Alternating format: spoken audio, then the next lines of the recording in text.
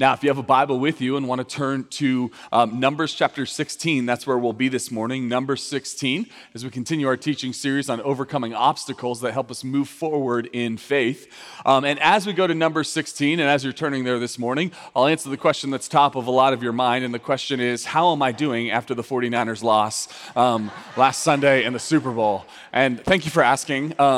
I have gone through the kind of the classic stages of grief. Sunday night, I was in denial. I thought I'd go to bed and wake up Monday, and that would be the Super Bowl. And then so Monday I woke up, and indeed they had lost, and so it was just anger. That's the next phase you go through. And you can ask anyone who works with me. I was just mad on Monday.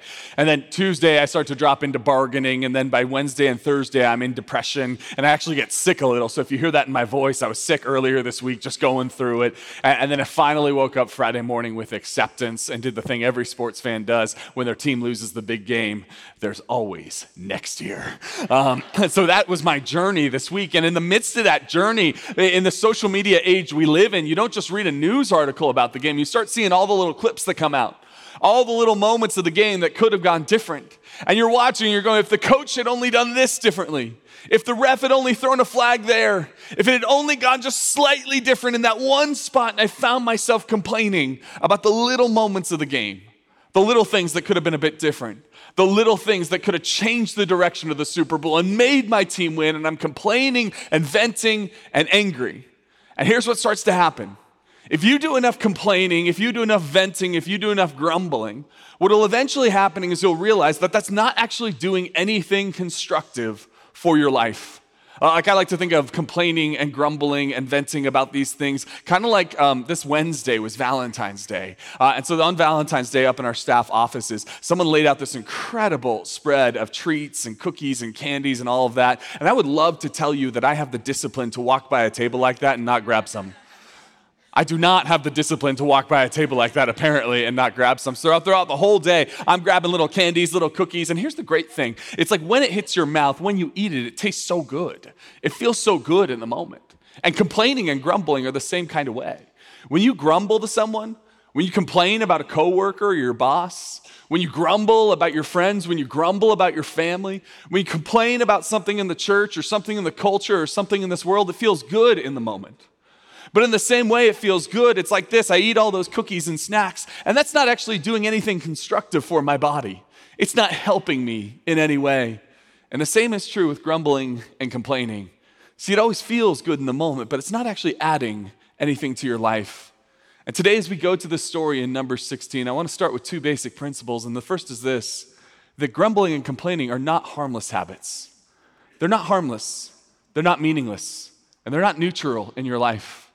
When you grumble and complain, whether it be about big things, little things, relational things, business things, colleague things, things about your school, things about your family, they are not harmless habits, but rather grumbling and complaining are spiritual issues.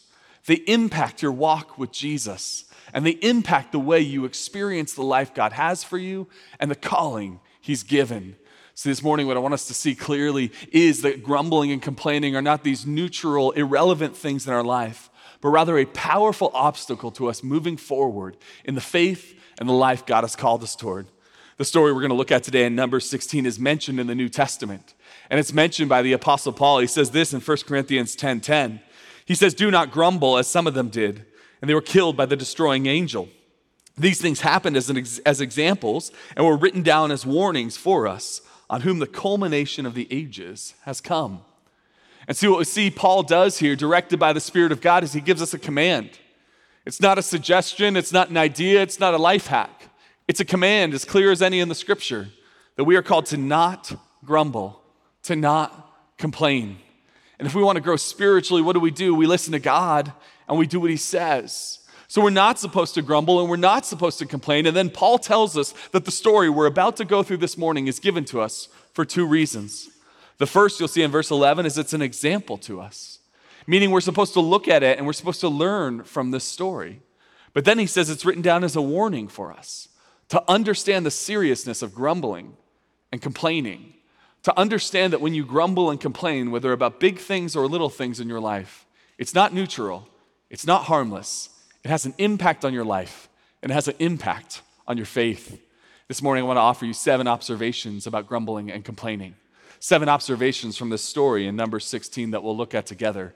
And 7 observations I hope serve as an example and as a warning for all of us as we move forward. Numbers 16:1 says this. It says, Korah, son of Ishar, the son of Korath and the son of Levi, and certain Reubenites, Dathan and Abiram, sons of Eliab, and On, the son of Peleth, became insolent, and they rose up against Moses. With them were 250 Israelite men, well-known community leaders who had been appointed members of the council. Now, sometimes when we read the scriptures, what we'll see is a list of names. And the way those names are listed can be confusing to us because it seems like there's 12 names coming out here. But there's really only 3 individuals it's talking about. It's Korah, it's Dathan, and it's Abiram. Korah, Dathan, and Abiram are the core of the story. They're the 3 main characters who are going to rise up against Moses, who are going to challenge his leadership. They become disaffected and grumbling and angry. They're upset. They become insolent, it says, and they rise up against him. But then it's important to notice here in verse 2, it says that they bring 250 people with them. They've rallied people around them who are also upset, who are also grumbling, who are also complaining. They've gathered around them a group of people, and the only thing these 253 people have in common is that they are grumbling and they are complaining against Moses. See, one of the things you need to be aware of when it comes to grumbling and complaining is that grumbling and complaining is one of the easiest ways to draw a crowd. It's one of the easiest ways to make a connection. But it's also one of the most shallow ways to draw true relationships. See, the first of 7 observations I want to make is that grumbling and complaining create cheap and shallow relationships. I want to observe that if you want to connect with someone really quickly, just start complaining about something. You start complaining about something, and you'll find very soon enough, someone else is mad about that thing too. And you complain with them, and you can form a relationship there. You want to get a big crowd going? Just stand in the middle of a busy square and say, I'm upset about things in the world, and see if anyone else is as well. You can build actually a large church that way. You can just gather people together and complain about everything in the world and rail against everything going on, grumble against everything, and rally people together who are also upset about those things. But ultimately, when you build relationships, friendships, marriages, small groups, any kind of ministry team around just being grumbling and angry against the rest of the world, those are not relationships that are deep and meaningful. They are cheap and they are shallow. It's like what so many college freshmen experience when they go off to college for the first time. They go off to college, they're 18 years old, they leave behind their friends and their family, they go to a new city, they're completely alone. I can't tell me how many young men and women I've just talked to who just struggle with that first time in college. They're trying to figure out who their friends are. And what very quickly happens is there's something that people can bond around, something that is cheap, something that is shallow, and that is the partying and the drinking culture that happens at so many universities.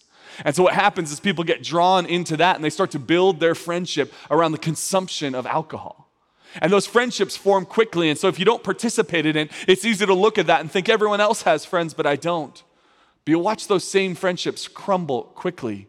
Because when you build friendships around things that don't actually matter, or when you build friendships around things that are toxic and unhealthy, you will ultimately not build deep, meaningful friendships. You'll build shallow ones. See, the observation here is that relationships built on toxic things are shallow and do not last. If your relationships are primarily built around you being critical, around you grumbling, around you complaining, if your entire small group, you just get together and all you do is complain about the world or complain about other things in this life. If a friendship you have is just you getting together with someone else to vent about all the things that are wrong with your life or wrong with your company or wrong with your boss, that is a shallow relationship that will not last. But on the other hand, relationships built around healthy things are deep and long-lasting. They last a lifetime. They last because they're built on something meaningful. It's the difference between the relationship that's built around a bunch of people venting about how hard it is in this economy versus a group of people who get around and talk about how to properly build a business and a life in the midst of it. It's the difference between people who get around to vent about how hard parenting is and how difficult it is with kids and how difficult it is in this culture versus parents who get together to encourage each other and build each other up. See, when you build around something that is good and healthy and right, you will have deep, long-lasting, meaningful relationships and friendships in your life. But you need to be aware of the temptation to be drawn into a relationship where the primary thing you do is complain and grumble. This is true if you work at a school or work in a business or an organization of any kind. It's true with colleagues and friends. It's true in a church. Beware of the relationship that is built primarily or exclusively around complaints. It goes on this way in verse 3 here. It says, they came, this is the 253 of them, to oppose Moses and Aaron and said to them, you have gone too far. The whole community is holy, every one of them, and the Lord is with them. Why then do you set yourself above the Lord's assembly? So Korah, Dathan, and Abiram and their 250 friends go up before Moses and Aaron, and they challenge them.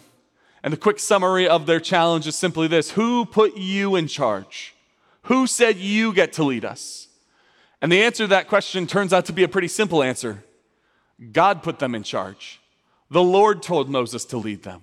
The Lord tells Moses in Exodus, he says, you will lead my people out of Egypt. You will lead my covenant holy people, the Israelites. So ultimately what we see here is a complaint that these 253 men have against Moses and Aaron. And their complaint is, who says you should be in charge? And the answer is, God has ordained it. God has called for it. God has made it so. And for so many of us, that's actually the heart of our grumbling and complaining in this life. That we look at people who are put in charge, we look at the authority that exists in our life, we look at the people who are in charge in our area, in our life, in our government, in our world, in our businesses, and we grumble and we complain against it. So here's the second observation I want to make, that grumbling and complaining often come from a disregard for rightful authority. Rightful authority is a concept we see in the Bible. If you want to know the Bible, you'll read through, and what you'll find is that God puts people in charge of various things. God puts people in charge in governments. God puts people in charge in the church. God puts people in charge in the home. God puts people in charge of organizations and businesses and companies and schools. There is a rightful authority that God has created over all of us. And the ultimate rightful authority over all of our lives, no matter where we are, is God himself. God is the rightful authority over all of us. We are ultimately called to listen to him, to obey him, because he is in charge of all things. And the human spirit rebels against this.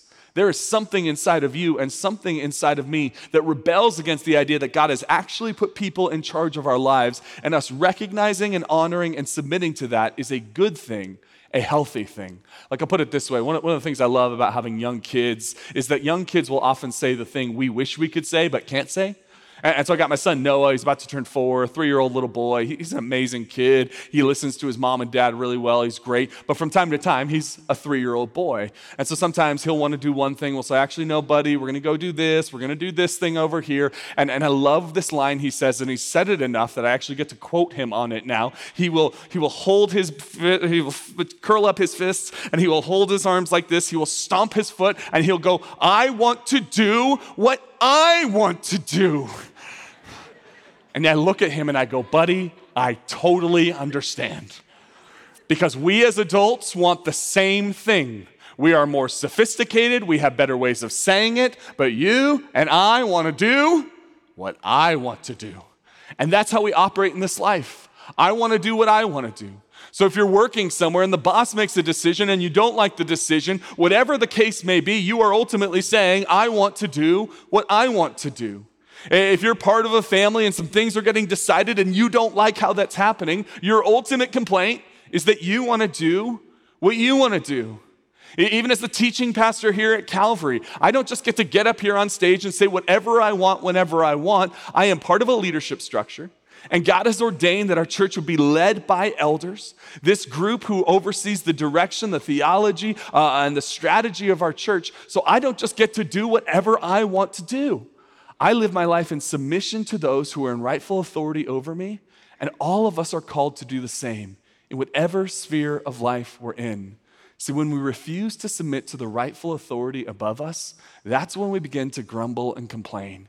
We begin to grumble and complain because, like my son, you and I want to do what we want to do. And yet, if we're going to be a Christian, if we are going to be a Bible-believing people, we are going to have to believe that rightful authority is a good, right thing that we submit to. We don't just fight against all the time. See, I think this is one of the challenges of being a Christian, but also an American. An American Christian living in the 21st century has this tension. And here's the tension. As Americans, we really like the idea of freedom and autonomy. I think it comes from our founding, right?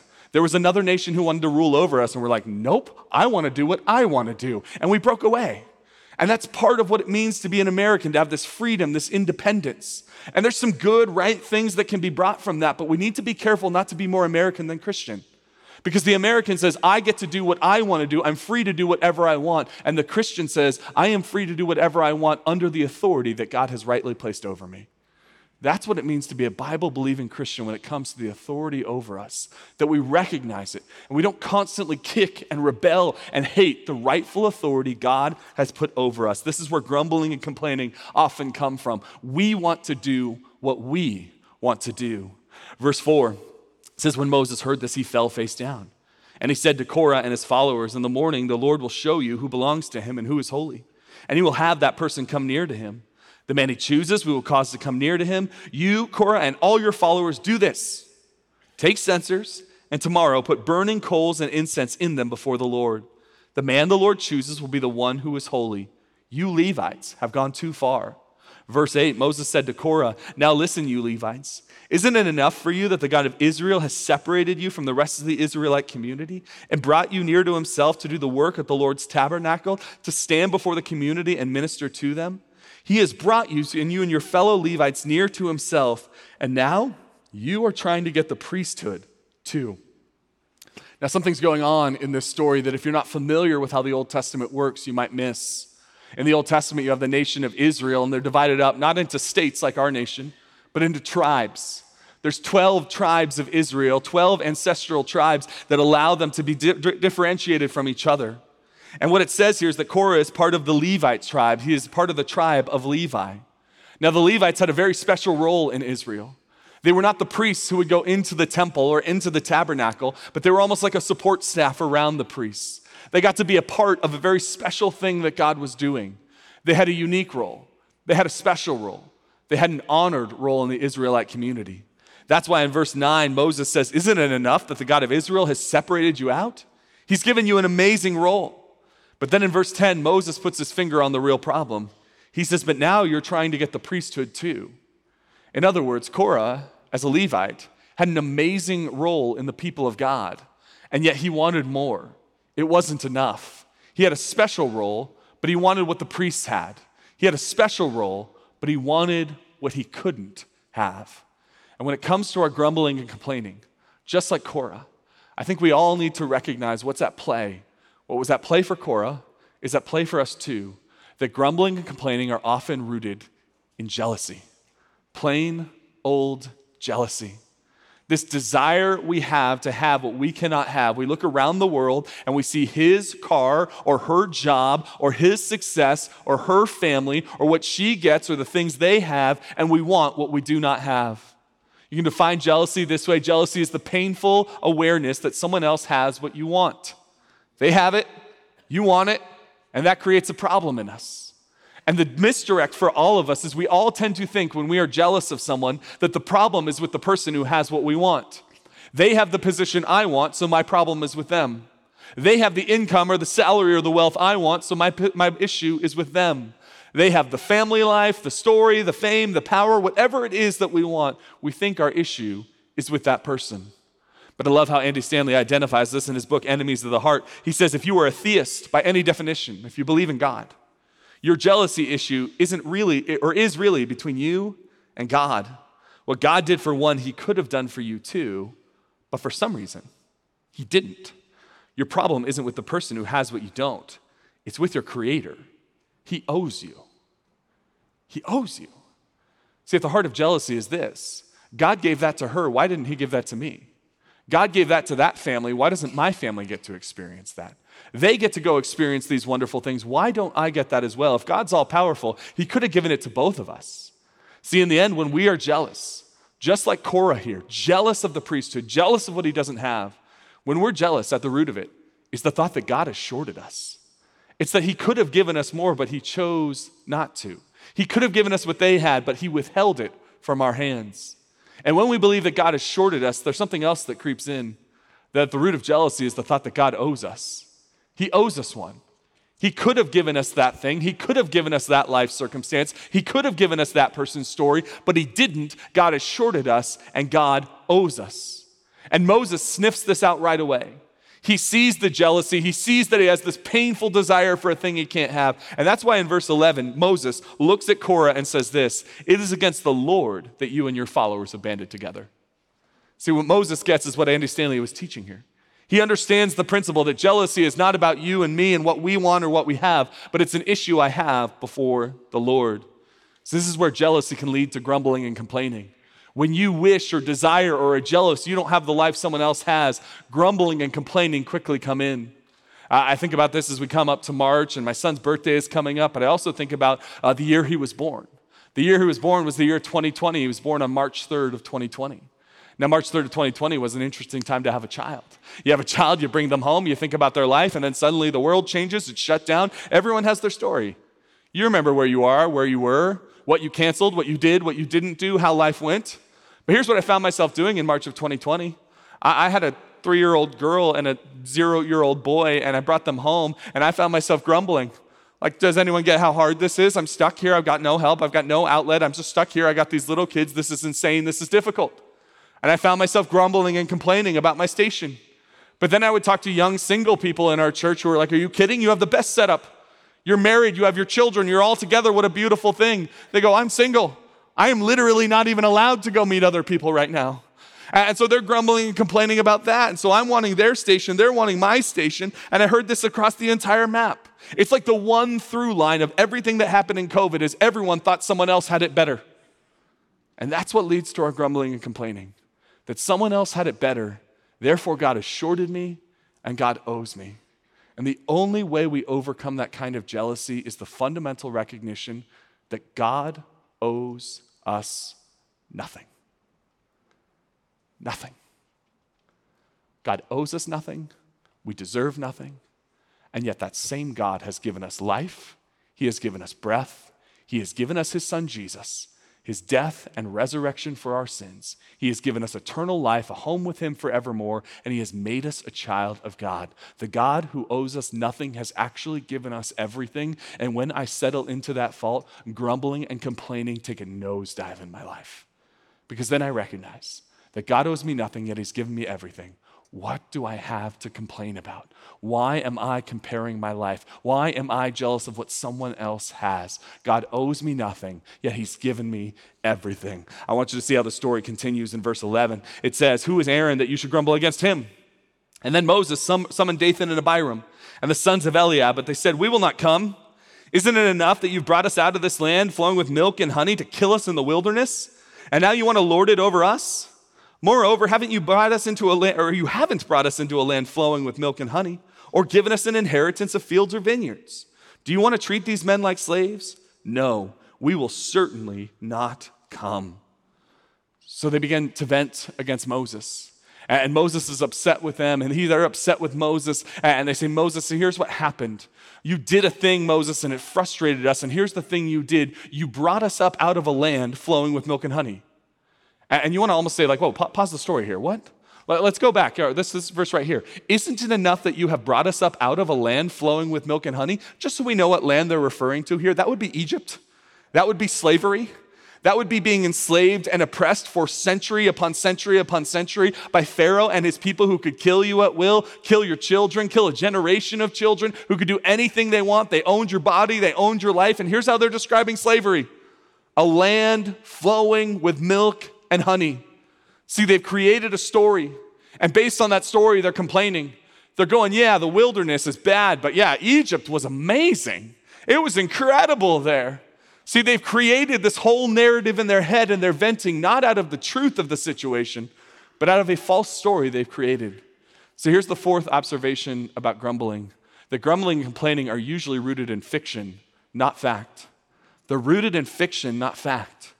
See, so much of the grumbling in your life and in mine is rooted in fiction, not fact. It's not that nothing bad ever happens to you. It's not that there's nothing worthy of having negative feelings about in this world. It's that so often when we grumble and complain against people, it's not rooted in what's actually happening. It's rooted in the story we have going in our mind. It's like the husband and wife who get into a fight, and she says, "Well, you will always do this." And he says, "You never do this." And counselors will tell you that not using that language is helpful because that's almost never true. That always or never something happens. See, life is complicated and marriage is complicated. And what can happen in the midst of a marriage is you can grumble and complain against the other person because you've got a story where the facts you want are in your mind and the facts that aren't convenient are left out. It's rooted in fiction, not fact. I was thinking about it this way. Recently, I called in to get something fixed. I had to call into a customer service line, which, listen, I'm of the generation that if you can fix it on the internet, you do fix it on the internet. You pick up the phone as an absolute last resort, right? But I tried to fix it online. I couldn't fix it online, so I had to get on the phone and call this person, and you don't pick up the phone, and it rings and rings and rings, and then a human being picks up, right? No. You have to go through their phone tree. Hit 0, hit 1, hit 2, hit star, hit pound, do the hokey pokey, turn around, right? Then you come back and you do this and you go through the whole thing, and then eventually I get a hold of a person. And I talked to them, I said, listen, I tried to get this done online. I'm really frustrated because this is wrong and this needs to be corrected. And this has been really a frustrating experience. I've been on the phone on hold for 30 minutes. Can you please help me?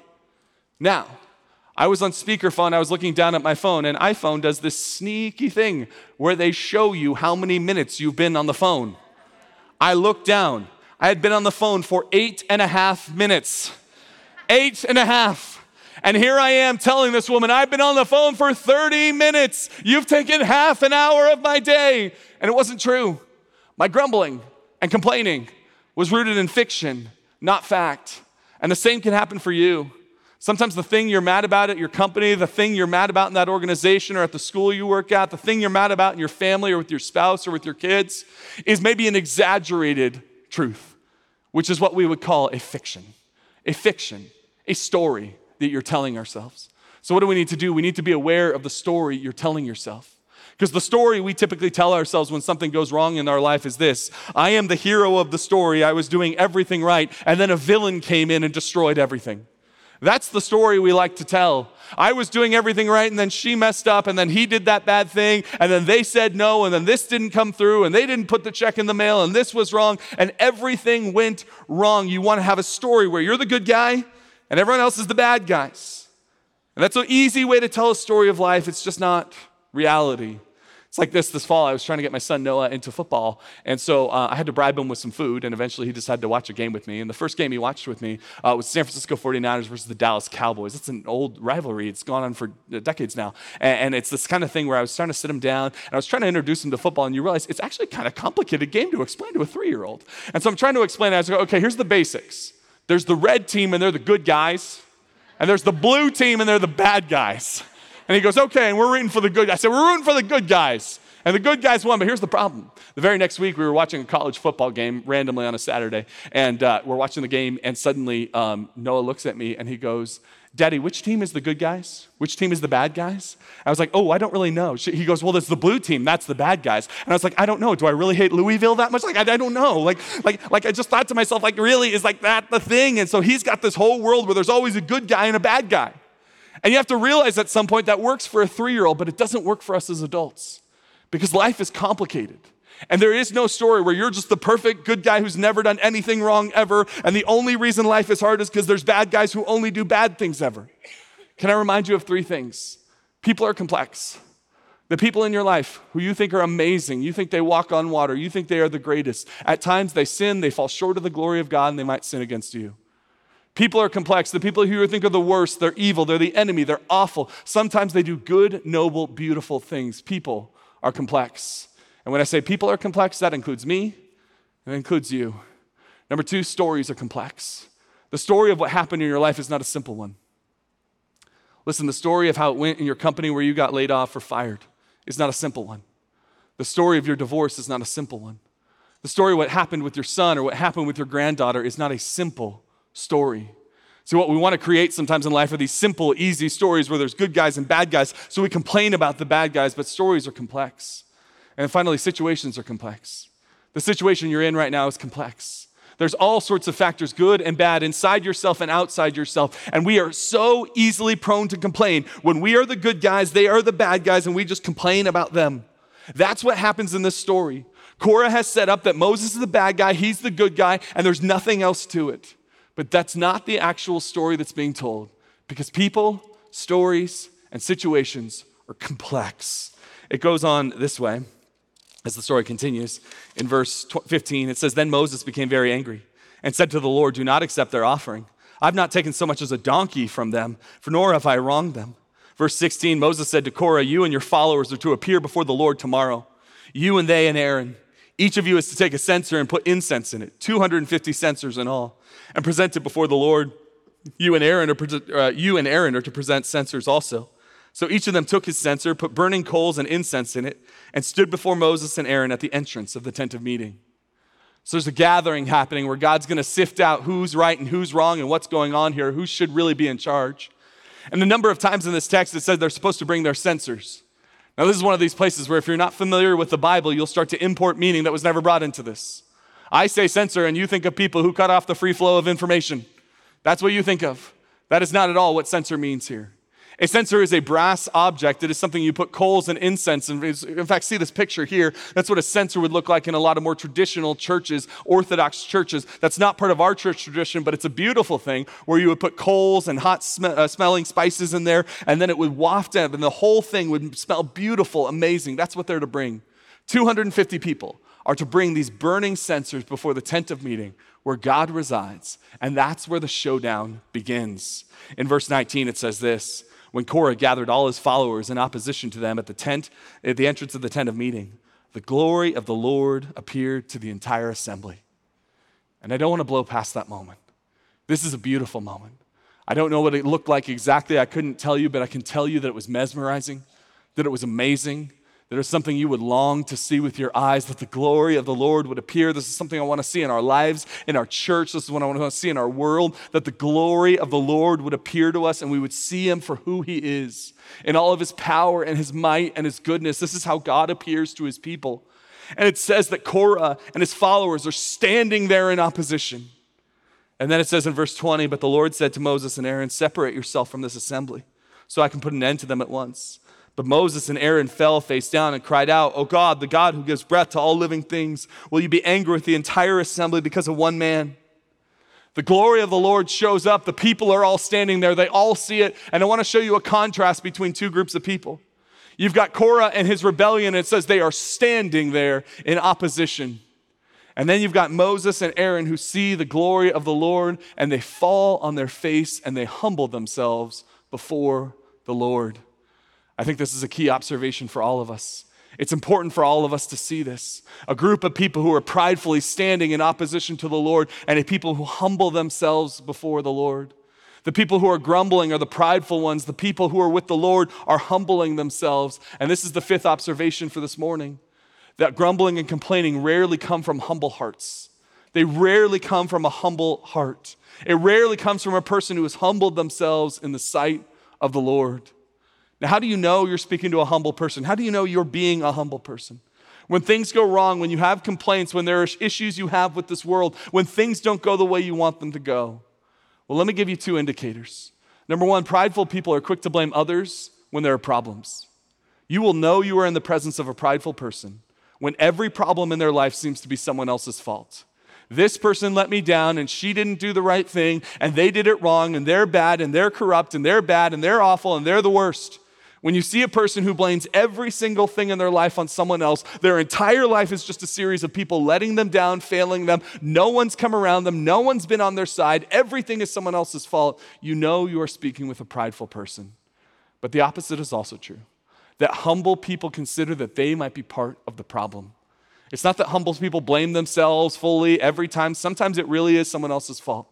But you'll know you have a humble boss when something goes wrong at work and they say, listen, I may have led us poorly here, or maybe I didn't communicate well.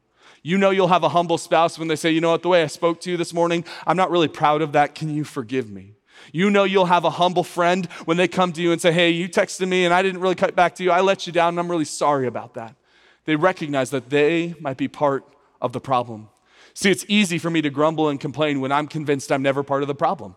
When I'm convinced I'm never part of the problem, I've never done anything wrong, it is easy for me to grumble. It's easy for me to complain. It's easy for me to look around the world and see how terrible everyone else is.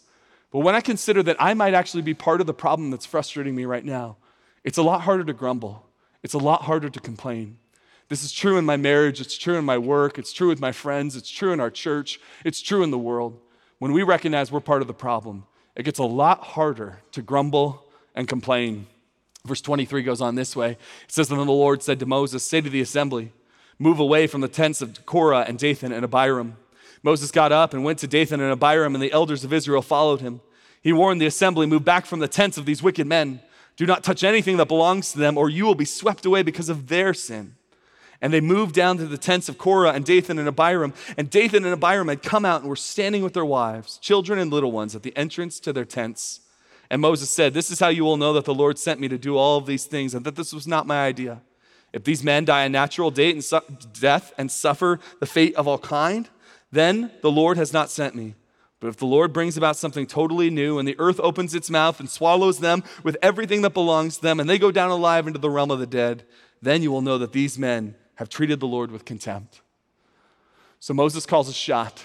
He says, here's how we're going to decide this. It's not going to happen by vote or how we feel or anything else. The Lord is going to show up. Either these men are going to live into old age and die like everyone else, in which case you can call me a fraud. Find a new leader.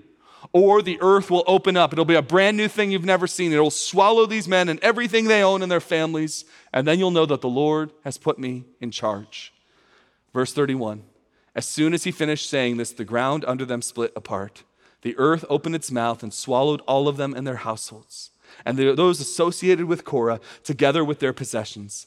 They went down alive into the realm of the dead with everything they owned. The earth closed over them, and they perished and were gone from the community. At their cries, all the Israelites around them fled, shouting, "The earth is going to swallow us too." And the fire came out from the Lord and consumed the 250 men who were offering the incense. I told you at the beginning of this sermon that what we see in 1 Corinthians 10 is this is meant to be an example and a warning to us. And it's a warning to us because we need to understand that grumbling and complaining and everything else we've talked about this morning is not a neutral thing. It's not a harmless thing. It ends up harming people around us. You see what happens in this story. People who are just associated with them, their family, their household, everyone is harmed by this. So here's the sixth observation for this morning, that grumbling and complaining always end up harming others. It always ends up harming those you love, those who are around you. It's not neutral, it's not irrelevant, it's not harmless, it is harmful to those around you. I love what James says in James chapter 3. He says, "Likewise, the tongue is a small part of the body, but it makes great boasts. Consider what a great forest is set on fire by a small spark. The tongue is also a fire, a world of evil among the parts of the body. It corrupts the whole body and sets the whole course of one's life on fire, and is itself set on fire by hell." What James is aware of is the words that come out of your mouth are not harmless, they're not meaningless, they're not just simple words, but they have power. And they have the power to give life and to build, but also the power to tear down and set the world ablaze. So could I remind you some things about grumbling and complaining that the Holy Spirit might want to drive home in your heart this morning? Number one, can I remind you, if you're married, that grumbling and complaining harm your marriage. They harm your marriage, they don't add to it. If your spouse is frustrating you, if you've been fighting, if things haven't been good, grumbling and complaining is not the road toward healing, is not the road toward wholeness, and is not the road toward a happy marriage. Grumbling and complaining against your spouse harms your marriage. If you have children, I want you to know grumbling and complaining harm your children. You see here in this story, Korah and Abiram and Dathan have these children and they're little ones, and they're all swallowed up in this as well. It's a warning and example to us that if we are people of grumbling and complaining, that will be passed on to our children and their children after that. Grumbling and complaining harm our children and our grandchildren. Listen, grumbling and complaining harm your colleagues.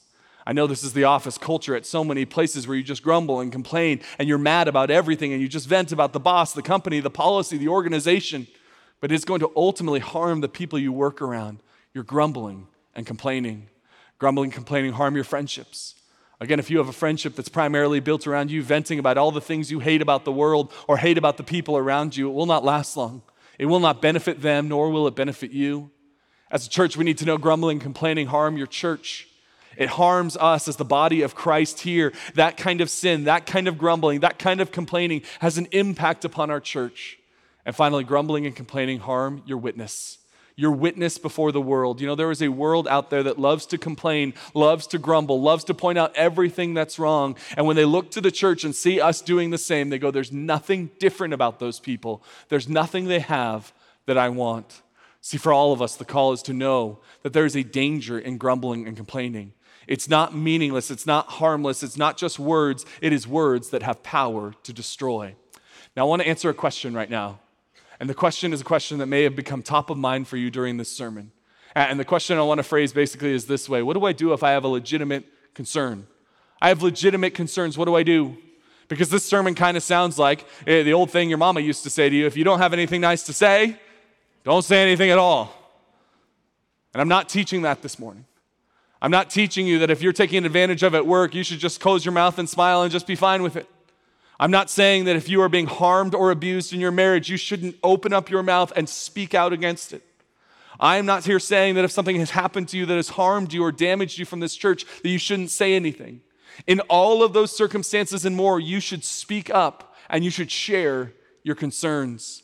I want to make a distinction between sharing your concerns with the rightful person versus you being a person who's grumbling and complaining. See, grumbling and complaining are about seizing control. That's what this whole story is about. Dathan, Abiram, and Korah, they're seizing control from Moses. Their grumbling and complaining is to stir up people to be on their side, to stir up problems, to bring down the rightful authority. And if that's what you're doing, even if the subject and content is right, that's not the way God's called you to do it. See, grumbling and complaining are about seizing control. Sharing concerns are about letting go of control. It's about going to the person who can actually make a difference. So if at work there's something that's going on and it's a legitimate concern and it needs to be shared, you going through the offices just spreading negativity and gossip and drama and criticism and grumbling and complaining, that is not ultimately you going about it the right way.